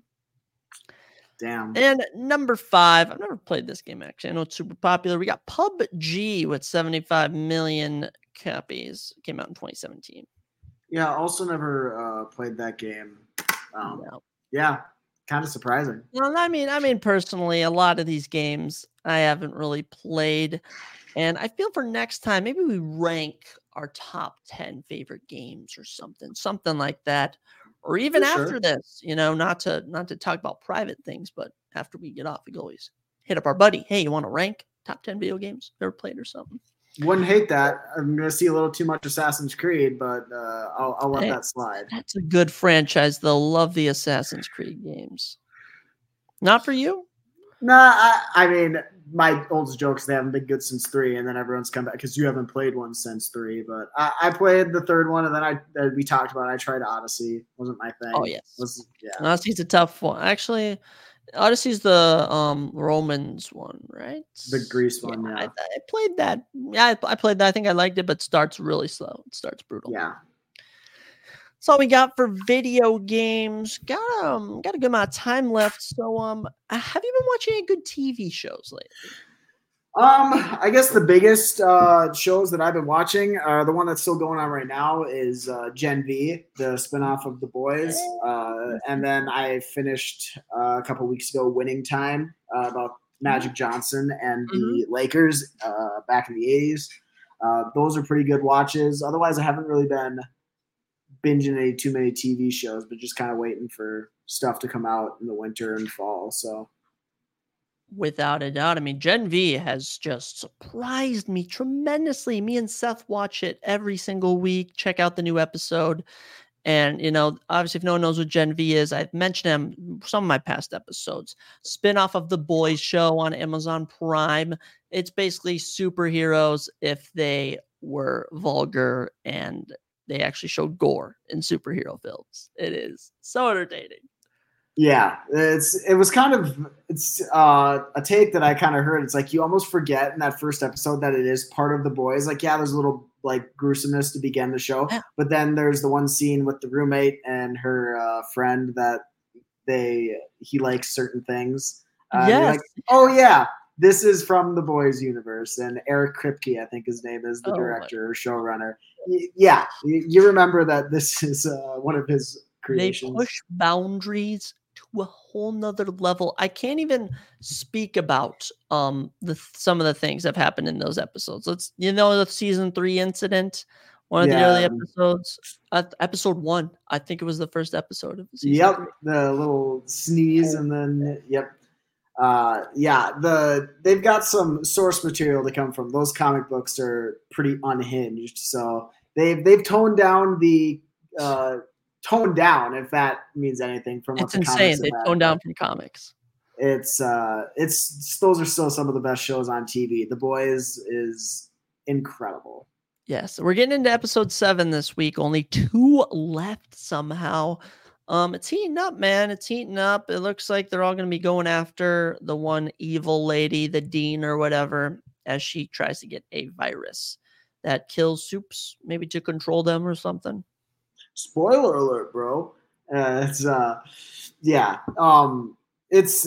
heard is there's supposed to be like a tie-in at the very end that goes right into the next season of The Boys, and at the end of The Boys, there's a tie-in that goes right back into the second season of Gen V. So they're gonna acknowledge each other. I don't know if they're gonna cross over or anything. In this last episode, we did kind of see a crossover character, so maybe there will be some intersections here and there, but it's coming together. That's looking pretty good. Speaking of, you mentioned you watched Winning Times. I heard some stuff about that. Obviously, if no one knows, it's basically, I don't even know if you want to call it a spinoff. It's basically about, with its own HBO Max twist, about the 80s Lakers, them playing, you got Magic, you got Kareem, you got all those players. But I've heard that this last season was bad and it's actually been canceled. Is this incorrect? I don't know if it was canceled because it was bad, but it was canceled, and I think it was a very unexpected canceling because they go through, it's looked like they were going to do, each season was one of their championships, or they were going to do, half the season was a championship, but they lost to the Celtics, and the second half is going to be, the rebound, and they go back in and win. That's what they did with the first season. The first season started with Magic Johnson's rookie year, starting it and I don't remember if they won it that year or if they won it the year after. But kind of go through what they went through with the coaches and how Pat Riley became the coach and started leading them to their dynasty. But that second season, they really dug into the rivalry with the Celtics and how it was Magic versus Bird and the Flashy versus the Farm Boy. And they got to I think they got to 10 episodes. But the last episode, they got through 2 finals, and then they just did the cut where it was still shot. This player went so and so. This team won however many games for the next 4 years. That it was either the Celtics or the Lakers. So I feel like it was a very unexpected canceling, and they just filmed that last part relatively quickly to be we guess we got to wrap the show up because there was so much The first scene of the show is Magic Johnson in the clinic figuring out he gets AIDS or if he's HIV positive or whatever he has. AIDS, yeah. And they never talk about it the rest of the show. The show wraps up before they can even talk about it again. And obviously they talk about his love of women, more or less. He wasn't a drug, he wasn't a drinker, but he liked women. So they definitely dove into that a little bit. But, I mean, just the stuff with Kareem and how at the end of that run, I think it was traded Kareem for the pick that was eventually Kobe Bryant. They briefly mentioned that. I think that's how it went. Wasn't a huge basketball guy before watching that show, so I'm not a huge historian on the thing, but I found it really interesting for a guy who wasn't a huge NBA historian. I was like, it's a really interesting show, something I'd want to watch. Yeah. So very well done. No, yeah, if anyone wants to check that out, they can. Maybe I will if I have nothing going on. I am in my final season, the series finale of The Sopranos. I have about 15 episodes left. It's heating up. One of my favorite shows I've watched. Almost done binging it. Yeah, never really got through The Sopranos. I think my parents maybe seen bits of it, but I just never got into the whole mobster Italian show. It's so acquired. I mean, I love that stuff for some reason. I don't know why. It's such it's such a dangerous yet appealing life. You just walk into a room hey, I know that guy, or I can call that guy and he'll whack you and stuff like that. but then you get killed if you're even conspiring about someone. Like the mafia, the whole mob, that's so cool. And what's crazy is it goes on today. All that still goes on today, but they have just hidden themselves so well now. You just never hear about it.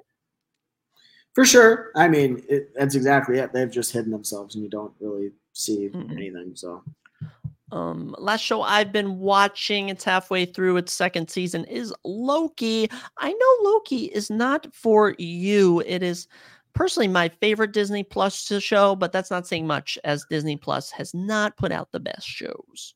Yeah, I'm going to agree with you there. I mean, there's a few of them that are pretty good. We kind of talked about it with some other friends last night. But yeah, Loki was not really my thing. I watched it all the way through. I think I watched almost all of for at least the first seasons of the Disney Plus shows.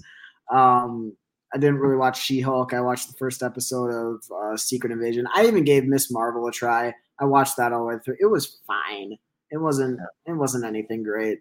But they've just kind of been hit and miss. And I think we've all just kind of got superhero washout where we're just kind of tired of Marvel. All their movies are very similar with their weird, goofy comedy. I give the newest Guardians of the Galaxy credit. They tried to make it a little more serious and dropping an F-bomb for the first time. So I don't know. I think a lot of the Marvel shows have kind of just like run their course almost.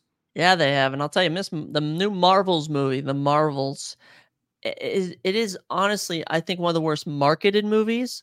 There is no appeal to the movie. And it could potentially be the worst box office movie that Disney's ever had. I mean, yeah. I mean, they eventually had to make a second movie of hers. She's now one of the main Avengers, probably one of the least liked Avengers, though. You don't even know who that other chick is unless you watched WandaVision, as she was just like a side character in that. And she's gained powers. Like, she has powers. Yeah, I came back from the snap and was like, I think she came back from the snap and was just like powers. I was like, oh. And then Miss Marvel, like, she's fine. She's a little over the top, and the actress is a little funky with her actual real life Marvel obsession. It's like, oh, this isn't this universe. This is yeah. Kevin Feige's wrong. It's like, yeah, okay. I'm a nerd as much as the next guy, but let's take it down a notch and move on. Yeah, whenever you're out nerded, that's always like kind of awkward. Like, oh yeah, I've seen every single Marvel movie. I can rank all 32 of them. Like, oh yeah, can you name which comic each one ties back into?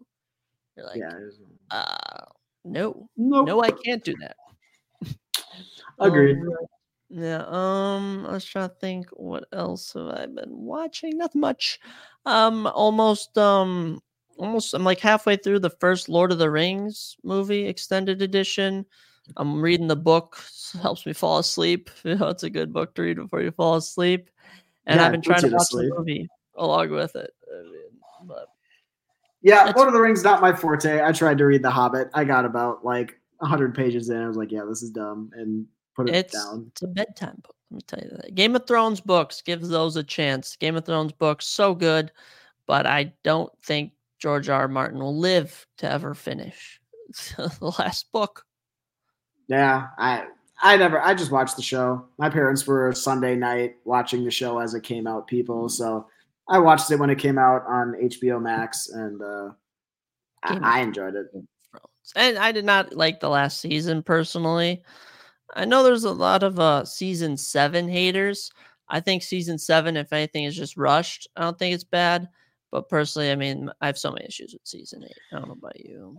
Yeah, I mean, I thought it was fine. I mean, the killing of the spoiler alert for a decade-old ending, but the killing of the Night King was pretty cool. How Arya wasn't supposed to do anything, she stabbed the dude, and it all ended. And then I can kind of see where like the iffiness at the end, where again, spoiler alert, killing Daenerys, Jon Snow, and then him just like becoming the hero. I was like, oh, well, we could have seen that. It's like he doesn't do anything wrong hero throughout the whole show. So I don't know. I loved, God, now why is his name slipping me? Dwarf guy. Tyrion Lannister. Yeah, he was my favorite character throughout the whole show. Tyrion is, he's the GOAT. Love him. No, Tyrion is awesome. I mean, honestly, it strays so much from the books, but for anyone new to watching Game of Thrones or even reading the books, you can read the chapters of the book identical with season 1. So, I mean, I think there's the only thing that they don't do that they do different is they actually just take out scenes that are kind of filler scenes from the book. So, I mean, I've never seen a show like go from page to screen as good as Game of Thrones first book and the first season. I'm talking even using the same dialogue for like a full chapter. Yeah, from what I've heard, I obviously never read anything, but from what I remember hearing, when, spoiler alert again, when Jon Snow dies at like the end of season 6 or 7 is when the books actually stop, and then everything after that has been like them just flying from the cuff and making their own stuff up. And that's why you kind of see that drop off in quality. I don't know if that's true. I haven't read the books, but that's supposedly what I've heard. And they've kind of redeemed themselves. House of the Dragon that's come out has been really good. I really enjoyed House of the Dragon. So they're obviously Game of Thrones trilogy or whatever lineage is still staying pretty strong. Yes. So the final book, Dance of the Dragons. So everything that George R.R. Martin has written ends with, from what I can remember, Jon Snow being killed, and then it's actually the scene where the Dothraki take Daenerys is actually where how the book ends. Remember that scene from like season 6 or whatever? Possibly. She's like it's been wandering, and they pull up on her and they ride in like a big circle around her. I think so. Maybe. Yeah. Banks. But yeah, that is it's a good show. I recommend it. Will we ever see any more of it? Who knows? Who knows? Who knows? But as we have 30 minutes left, Dane, I mean, I say we go over our week 8 picks for the NFL. I mean, and let's go for it. The last time we met, there was no stipulation. We were picking for fun. We enjoyed it. But if no one knows, as I mentioned on my episodes, I am in a money pick'em, and Dane is one of my 2 companions that I do it with. And we all tied last week. Don't even ask, as I've already mentioned on my last episode. We got 5 correct picks last week, which is very bad. Very bad. How many games even were there last week? There were freaking. I just like to toot my own horn of the season long. I'm winning, so we'll just. Yeah, Dane's winning by 1 pick. All right, we'll say that. I'll take but it. This week, winner gets $20, $10 from each loser. So a lot of money on the line. I could use that. So let's hope we do well here. Let's kick things off with our we have a full week. No buys on this week. All right, we get a full 16-game slate. So we'll see if we get through all these matchups. Kicking off Thursday night football, we have the Buccaneers visiting the Bills. Bills currently second in the AFC East. As for the Bucs, they are currently second in the NFC South, 3-3. Who you got? I think I'm going to take the Bills. They're definitely going to bounce back. Losing to Belichick, especially in a divisional game, is always kind of a funky thing. You can't really judge a team off that. So I think the Bills go in, and I think they steamroll the Bucs. I completely agree. And first off, as I mentioned, Bills play the level of their competition. They're better than this Bucs team. Okay, they are better than this Bucs team. But if they play to their level, I mean, who knows? But honestly, I would have more confidence if the Bucs were at home. But they're going to be in Buffalo, and there's just something about when a Florida team goes up to New York, I just feel they don't do as well. That's just how I feel. But yeah, I'm also going with the Bills. Heading into our Tuesday slate of games, never mind. I'm reading this all wrong. Our Sunday slate of games at noon. It's hard to switch back because I was trying to read the standings and my sheet. But we have the Eagles at the Commanders. Should be an interesting one. I think that the Commies do not pull the magic that they pulled last year. They're probably going to lose to the Eagles. I really like Sam Howell. I think he's got all the skills to be a good quarterback, but he really hasn't put it together. And last week was really hard to watch. Granted, there were some dropped passes that were absolute dimes that probably could have changed the game. But overall, putting up 7 points against the Giants is not a key to success. So, yeah, that will Yikes. not get it done. But yeah, I agree with that the Eagles win. And as we all remember last year, Commanders upset the Eagles. But if they're gonna do it, it's not in this game.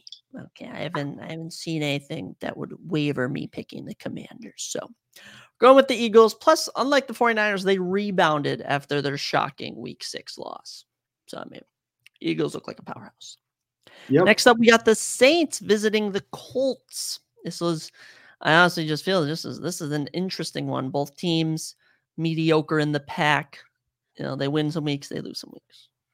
Yeah, I think I'm gonna go with the Colts. Gardner's kind of balled out a little bit in these last few games. Last week against a very good Cleveland defense, he played really well, putting up like 30 points. I think Jonathan Taylor's starting to get his stride back. Pittman kind of threw a little bit of a fit, so I think he's gonna start getting the ball. So I think the Colts are gonna beat the Saints with that. I mean, who knows what Chris Olave is gonna do after getting arrested 2 days ago for Zoom, and I don't know what it is with Derek Carr teammates that just have them go drive crazy. Goodness. I mean, they just it's the Derek Carr effect, clearly. I guess. No, yeah. I hate picking the same, but I mean, yeah, I gotta go with the Colts in this one. The NFL actually revealed that they missed calls. Their officials missed calls in that Browns loss that would have then helped the Colts probably win or sealed their win, which is such an iffy situation. But that was a pretty sloppy game at the end. But I mean, this Colts team, I feel they can beat the Saints.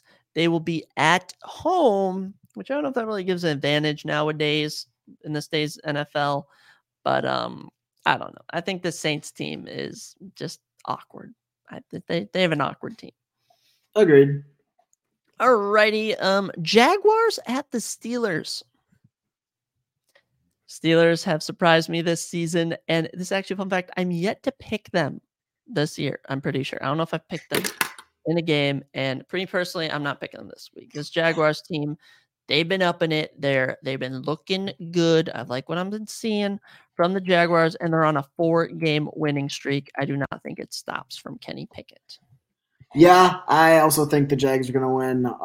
Steelers are just very inconsistent with their offense. I don't like Kenny Pickett as a quarterback. Any guy that's got to use 2 gloves to throw the football probably isn't your guy. Pickens he's an incredible, talented wide receiver, but he just doesn't get the ball enough. Najee is like a slow-moving freight train trying to run. I don't know what happened to him after he left Bama, but he just really hasn't been in. I think he had a good rookie year, but since then, not been great.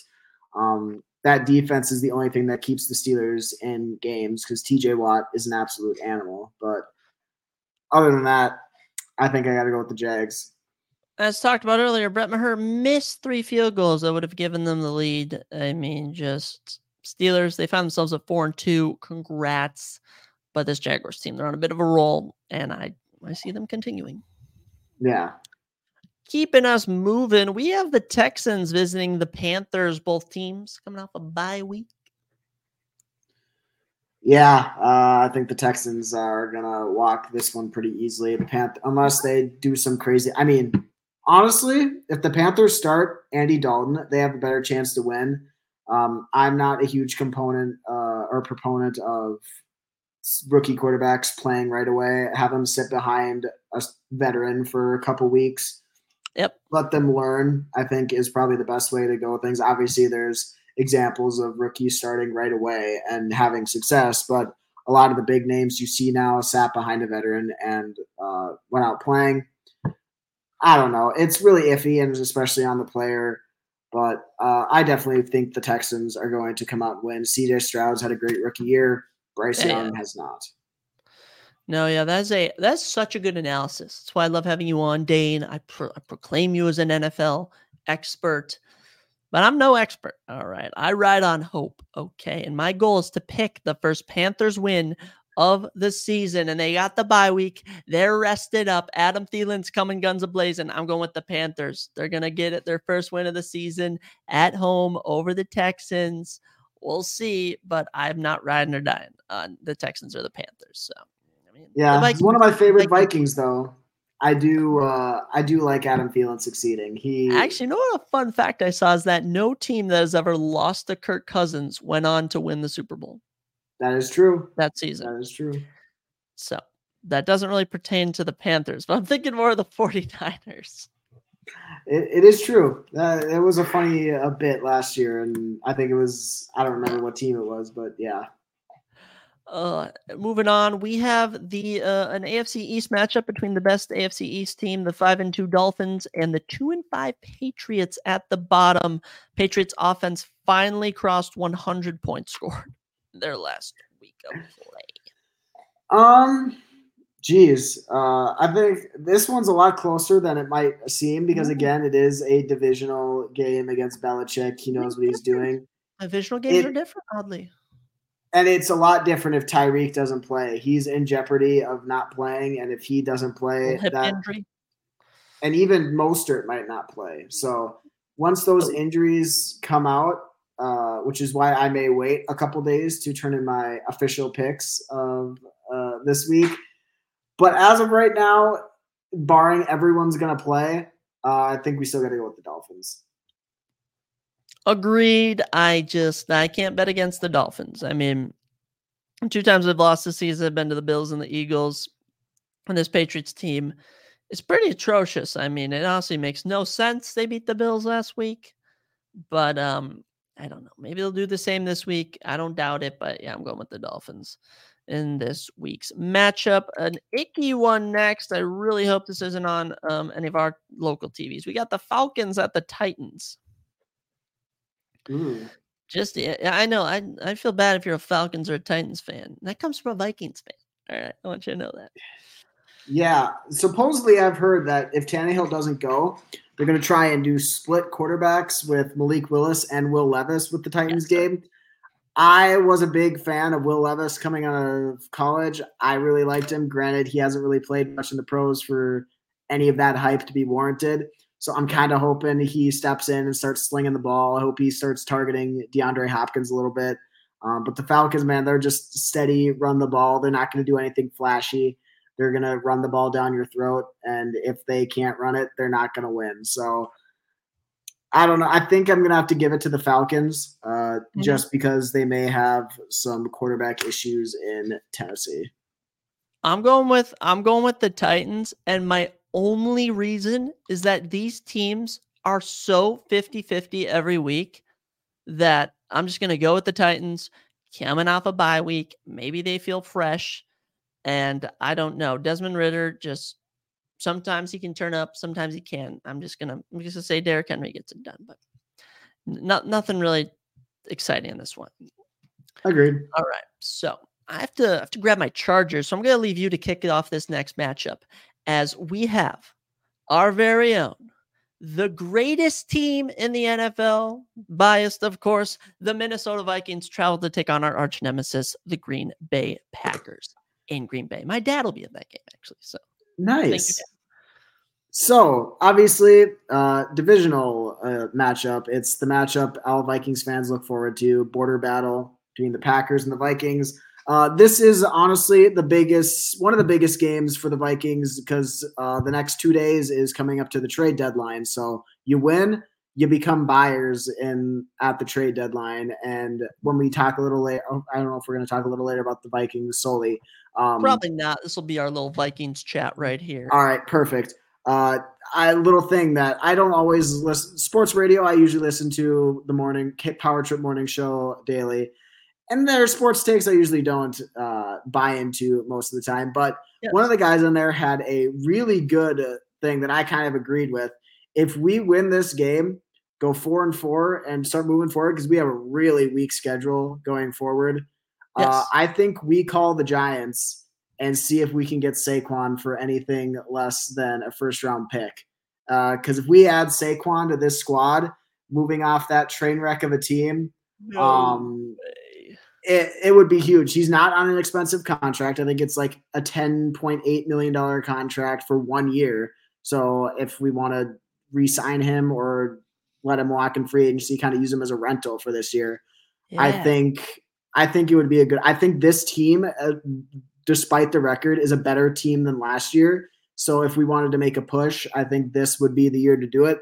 So obviously I'm going to pick the Vikings in this one and then hope we do something big before the trade deadline. I'm not a real big Madison guy. I've kind of ripped on him every chance he get, and he hasn't really proven me otherwise. He's had a few decent runs. But other than that, Cam Akers and Ty Chandler have looked like better running backs every chance they've gotten. So hopefully we do something a little splashy at the trade deadline.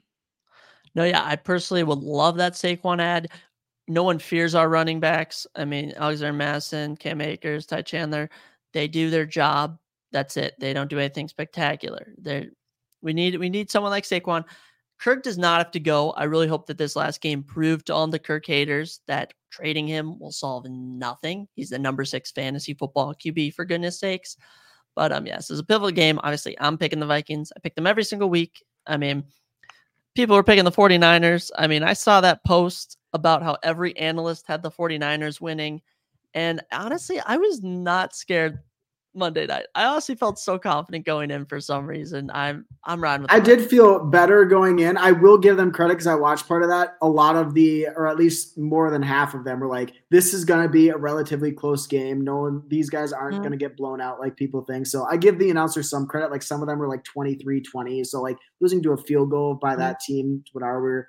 But I don't know. I think this is a pretty good squad. If we cut out some of those fumbles, we could easily something like 5-2 or whatever would it be 5-3. No, here's the crazy thing: we're 3-4. The team currently in the 7th spot in the wild card is the 3-3 Buccaneers. I don't think people understand how actually close and realistic a playoff push is. Okay, yeah, we're just half a game behind the Bucs. And that's because they've had their bye. I know. I'm so happy for it. We're gonna go with the Vikings. Once we get a bigger budget, we'll have unlimited time, but 14 minutes left. We're gonna keep running through our week 8 predictions. Next up should be an interesting matchup. The Rams visit the Cowboys. Golly, it's hard because the Rams are so inconsistent with their team, and the Dallas has been so iffy with their team as well. I like Cooper Kupp. I think Cooper Kupp and Puka Nacua are going to overwhelm the Cowboys defense. I'm going to go with the Rams on this one. Okay, I like it. I'm under the belief that this will be a offensive battle, but I'm just going to give it to the Cowboys just to do it. I don't really have a good reason for it, but I mean, this defense is super talented. And they're the number 1 defense currently. And if any defenses are going to shut down Cooper Kupp and Puka, it'd probably be them. But we'll see. I always like when we get a couple different matchups between us in the pickup. So that's always good. Jets and Giants, we get a little New York battle this upcoming week. I'm going to kick this off. Jets coming off of their bye week. Before that, the huge upset of the Eagles. And you know what? This Giants team is just not good. I'm going with the Jets. I think their defense eats Tyrod Taylor alive. I'm also going with the Jets. A little crazy that we actually have them they play in preseason every year. So the fact that they're playing in in a regular season is kind of unusual. You usually don't see that very often. But also going with the Jets, I like Zach Wilson a lot. I think he is a lot better, especially after that Chiefs game, a lot better quarterback than people give credit for. And yeah, that defense is just going to smother the Giants. Yeah, I've never been a Zach Wilson hater, and it's almost like he was supposed to fill shoes he can't fill, and he's doing the best he can. And Breece Hall finally turned it up the last game, so Breece Hall, I'm hoping he can continue. If they keep giving it to him, he can keep performing. Kind of sad, though, to see Dalvin Cook losing his way, you know. Yeah. That's how it goes. I mean, hopefully he gets traded to a team that will use him. That's all you can ask. Close matchup here as we have the Browns and Seahawks, 2 teams that always seem to go down to the wire in high-scoring games this year. Who are you going with? Because I think Deshaun Watson is already out for this week because he doesn't want to play football. He gets his money and wants to just sit on the sideline because he's a bum. I think we're going to go with the Seahawks on this one. The Browns, I think, have the better defense, but I think the Seahawks have the better offense. It'll just be a matter of which one blinks first. I mean, yeah, let me just say, PJ Walker yet to throw a touchdown this season. All right, yet he's only thrown picks.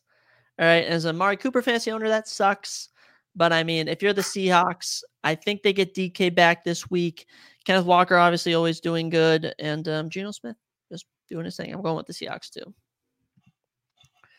Heading into our, we might already be in the 3:30 games. I'm just going off of my Excel picks sheet for the week. But we have the Chiefs and the Broncos. They're week 8, and they've already played. This is going to be their second time meeting. I mean, I find that crazy. Obviously, it was kind of close, somewhat close the first time they played. But yeah, I don't know what I would have to see so far this season to pick against the Chiefs. I think they bring it to 7 straight wins. Yeah, I also think that Chiefs give me no reason to pick against them. The Broncos give me no reason to pick for them. So that we're just going with the Chiefs. No, this I don't even know. Cortland Sutton, I guess, looks better than last season. I don't know what to say about this Broncos team. It's hilarious how I'll talk about all the time how that Russell Wilson trade worked out. I mean, it is just the Seahawks have benefited so greatly from it. Yeah, I'm a number 1 Russell Wilson hater, so I love it. A matchup that honestly probably would in the preseason before the season began was probably looking like, oh, this could be such a barn burner. We have the Bengals and the 49ers going down in San Francisco, 2 teams that are oddly struggling all of a sudden. Bengals been struggling all season low key, and 49ers 2-game skid after going 5-0 to start. Yeah, I think the Bengals have started to pick it up a little bit. Brock Purdy may be hurt, so I don't know how I trust Sam Darnold in that offense, contrary to our friend's popular belief. I don't think Darnold is going to do much better. So I think I might pick the Bengals. I think this is the Bengals get-right game where they prove that they're back to their olden ways, and I think the 49ers have kind of been exposed a little bit. Oh, yeah, I actually completely agree. I'm going with the Bengals as well. I mean, they got to rest up this past week. I hope that they were able to speak with the team, kind of go over, hey, guys, we were supposed to be a top 3 team in the AFC, maybe even top 5 NFL. We've been underperforming. Joe Burrow needs to step it up. Joe Mixon needs to get back to his last season ways. And this 49ers team is clearly shook. They're clearly shook. They've lost to the Browns and Vikings back-to-back weeks. What am I trying to think of? Capture, take advantage of. I don't know, this 49ers team. But yeah, Bengals. Yep. Ravens and Cardinals in Arizona. A little battle of the birds action here. I think you got to give it to the Ravens. Cardinals kind of officially tanking. They've got a bunch of picks. Ravens have looked pretty decent, so got to give it to the Ravens. I mean, Ravens have the number 3 defense.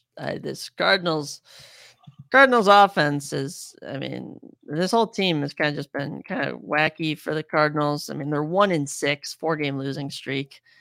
It's probably it for the Cardinals. Do the Vikings play the Cardinals at all? I don't think so, no. Dang, I wish we did. Free win. Played them last year. Going with the Ravens. Lamar can really push the MVP campaign if he puts up the same game he did in the last one. But maybe we'll see. We shall see. Heading into Sunday Night Football, unless we have, let me actually double check that we don't have 2 Monday Night Football games. Because if this is the Sunday Night Football game, it is the Sunday Night Football game. Dane, we have the Bears visiting the Chargers. Geez. I don't know, man. This one is, I think, a little closer than we think. The Bears have actually played decent, and I guess we'll see who's quarterback. Bagent has actually looked decent. Not great, but decent. Fields is not good, and the Chargers defense is just struggling, man. Austin Eckler doesn't look like himself. Herbert's doing all he can to keep that team afloat. I think in the end, I am still going to give it to the Chargers that they end up winning it. So am I, and I really want to pick the Bears. It'd be such a good upset pick. But I mean, you know, Bagent did what he needed to do, right? He threw check downs, he got first downs. But I mean, the Bears didn't necessarily have the most impressive win last week. Who did they beat again? The Raiders. The Raiders. So a very bad team themselves, the Raiders. As for the Chargers, I mean, they're honestly, us and the Chargers were in the same boat as the Vikings. All right. We were both teams that were doing good, but we're doing bad, but should be doing good. And after this last week, they're now 2-4. We're now 3-4. I'm happy with what we're producing. But as for the Chargers, yeah, I am going to pick them over the Bears. But if they lose to the Bears, then I don't even know. That'd be crazy if the Chargers started 2-5. I don't even know. All right, let's wrap things up. I mean, gosh, a lot of similar picks this week. Probably I'll have to see where our buddy Tyler does. But we got the Raiders and the Lions on a Monday Night Football. I kept seeing that they were showing so many ads during the Vikings game. I was like, why are we pushing this game? Unless the Raiders do something spectacular, it should be a Lions blowout win. Yeah, I mean, they should get Jimmy Garoppolo back, but Okay. I mean, that'll be better than Brian Hoyer. I'm a certified Lions hater. I think they've maybe in the next week or two, if not last week, have hit their midseason. Yeah, we were good, but now we're going to suck again. Mm-hmm. But I do think they ended up beating the Raiders. I don't know what their Raiders deal is, but they're just bad this year, and I don't know what happened to them. No, and Jacoby Myers is doing a phenomenal job, better than he was on the Patriots. But Devontae Adams, he can't get the ball. He needs Devontae Adams can only be as good as his quarterback. He needs to catch the ball. And Josh Jacobs, I mean, I saw on TikTok all season Josh Jacobs was going to fall off this year, and he has.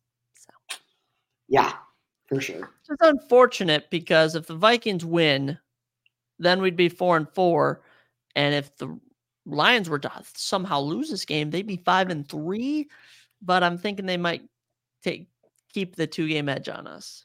Yeah, I think this division, wrapping up these picks and going into the future in their last, 4 minutes, the future is going to come down to the last few weeks of the season, where in the last 4 weeks, we've got, I think it's Bears or Lions, Lions. So it's going to come down to those last 3 weeks where we play the Lions twice. I think coming into those first 3 weeks, we're going to be down maybe a game, if not tied. And those 2 games are going to mean a lot for the division, just for this lead that they've given them so far. Unless the Lions do a normal Lions collapse, it's going to come down those last 3 weeks, and they're going to decide the division. Yeah, and I mean it's you always talk about the NFL script, like, oh, there's a script. But as you mentioned that, it does feel like it's setting up where the Vikings are going to have must-win games against the Lions to end out the season. And the Lions could potentially be competing for the number 1 spot in the NFC with those games as well.